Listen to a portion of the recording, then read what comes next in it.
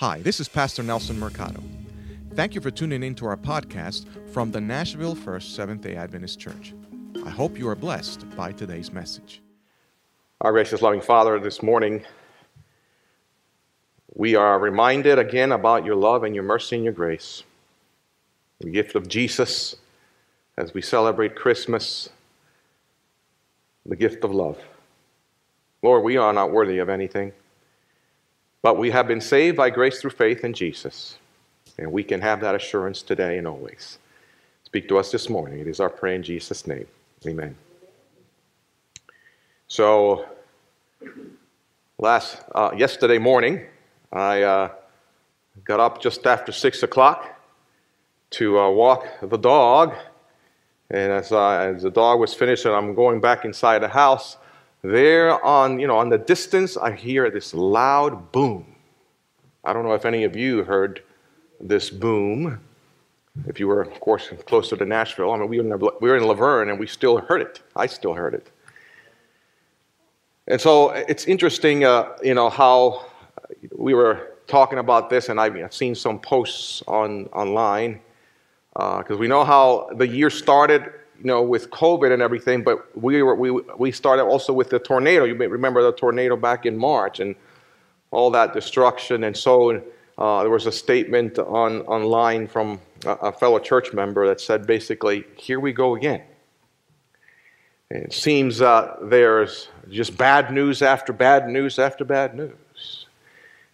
And of course, when there are this kind of news, people talk about it. That's all they're talking about it. In fact, we got a few phone calls from family members yesterday because they heard Nashville and this, that, and the other. So are you guys okay? Is there anything that we have to share that's good news? Well, I want to share with you a story today. It's titled A Slice of Life, and it's written by Carol McAdoo Remy. Jean heaved another world-weary sigh. Tucking a strand of her shiny black hair behind her ear, she frowned at the teetering tower of Christmas cards waiting to be signed. But what was the point? How could she sign only one name? A couple required two people, and she was just one. The legal separation from her husband had left her feeling vacant and incomplete. Maybe she'd skipped the Christmas cards this year and the holiday decorating. Truthfully, even the trees felt like more than she could handle. She canceled out of a caroling party and the church's nativity pageant. Christmas was meant to be shared, and she had nobody to share it with. The doorbell's insistent ring startled her. Padding to the door in her thick socks, she cracked it open against a frigid December night. She peered into the empty darkness of the porch, and instead of a friendly face, something that she could use right about now, she found only a jaunty green gift bag perched on the railing. And from whom, she wondered, and why? Under the bright kitchen light, she pulled out handfuls of shredded gold tinsel, feeling for a gift. Her fingers plucked an envelope at the bottom of the bag. Inside of it was a typed letter. It was a story. The little boy was new to the Denmark's orphanage, and Christmas was drawing near, she read. She got caught up in the tale, so she settled in a kitchen chair. From the other children, the boy heard a wondrous story about a tree that would appear on the hallway on Christmas Eve. Scores of candles would light up its branches. He heard stories of the mysterious benefactor that made it all possible. The boy's eyes widened at the thought of all that splendor. The only time he had seen a Christmas tree was through the fogged windows of other people's homes. And there was more. Instead of the orphanage's regular fare of gruel, each child would be served a fragrant stew and crusty warm bread on that special night. Last and best of all, each child would receive a special holiday treat. He would line up with the other children to get his very own. Jean turned the page, and instead of a continuation, she was startled to read, "Everybody needs to celebrate Christmas. Wouldn't you agree? Watch for part 2. She refolded the piece of paper as a faint smile teased the corner of her mouth. The next day, she was so busy that she hardly thought about the story. That evening, she would race home from work. If she hurried, she would have enough time to decorate the mantel. She picked up the box of garland, only to drop it at the sound of the doorbell. Opening the door, she found herself looking at a red gift bag. She reached for it eagerly and pulled out the piece of paper. To get his very own orange. An orange? That's the treat? She thought incredulously. An orange. Of his very own? Yes. There would be one apiece. The boy closed his eyes against the wonder of it all. A tree, candles, a filling meal, and an orange of his very own. He knew the smell, tangy and sweet. But just the smell. He had sniffed oranges before at the marketplace. Once he even dared to rub a single finger on its brilliant poached skin. He fancied for days that his hand still smelled like an orange. But to taste one, to eat one, heaven. The story ended abruptly, but Jean didn't mind because she knew more would follow. The next day, she waited anxiously for the doorbell to ring, and she wasn't disappointed. This time, though, the embossed gold gift bag was heavier than the ones before. She tore into the envelope resting on top of tissue paper. Christmas Eve was all that the children had been promised. The piney scent of fir competed with the aroma of lamb stew and homey yeast bread. Scores of candles diffused the room with golden halos. And the boy watched in amazement as each child eagerly claimed an orange and politely said thank you. The line moved quickly, and he found himself standing in front of a towering tree and an equally imposing headmaster. Too bad, young man. Too bad. The count was in before you arrived. It seems there are no more oranges. Next year, you'll receive an orange. Broken-hearted, he raced upstairs, empty-handed, and buried his head and his tears underneath his pillow. Wait, that's not the way the story's supposed to end? Jean could feel the boy's pain and his loneliness. The boy felt a gentle tap on his shoulder. He tried to still the sobs, and the tap became more insistent until at last he pulled out his head from under the pillow. He smelled it before he saw it. A cloth napkin rested on top of the mattress, and inside of it was a peeled orange. It was made up of segments donated from the other children. And together, they made up a whole, complete fruit. An orange of his very own. Jean swiped the tears that were coming down her cheek. And she reached inside the gold gift bag and pulled out an orange. It was a foiled covered chocolate orange divided into segments. And for the first time in a long while, she smiled. She really smiled. She set out to make copies of the story, and with it put a segment of the chocolate-covered orange with each copy. There was Mrs. Brooks across the street.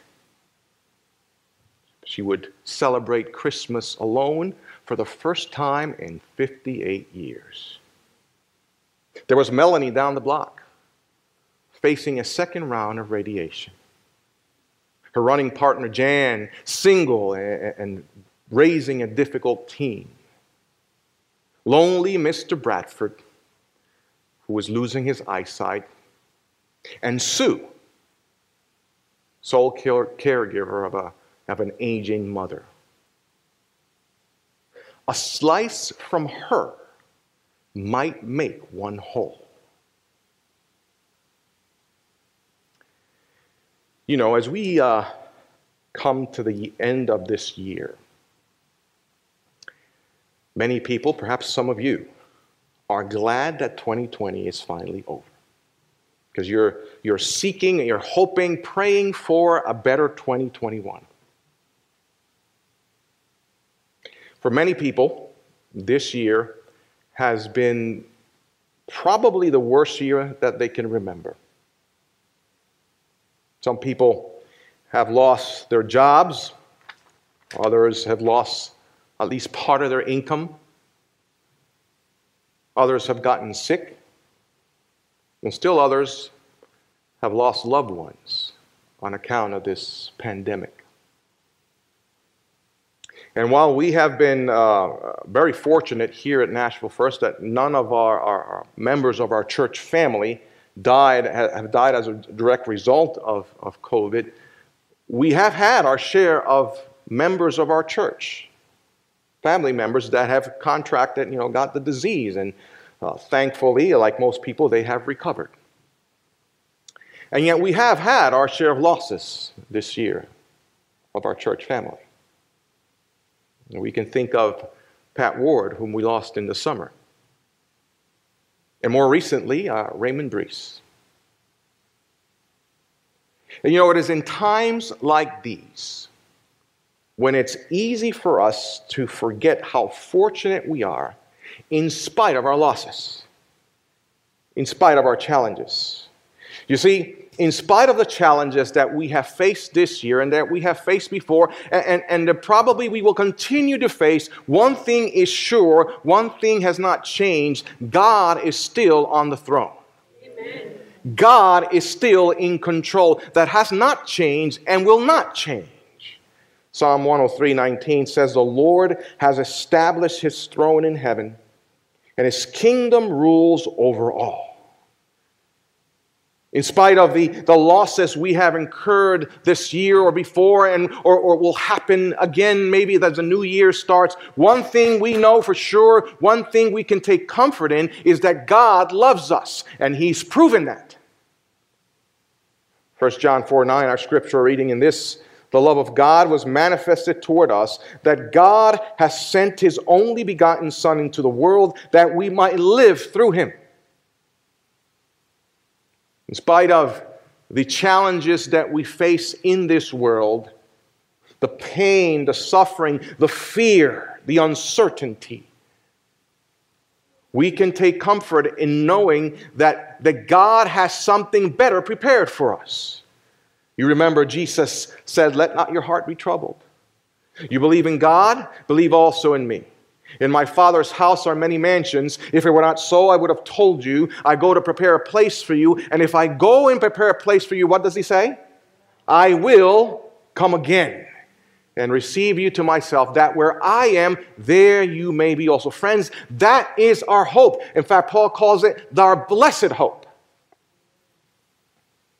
And that hasn't changed. In fact, I would submit to you that in light of the things that we're seeing around us, that should be that blessed hope should be more and more intense every day, because ultimately that is the only solution to the problems of this world.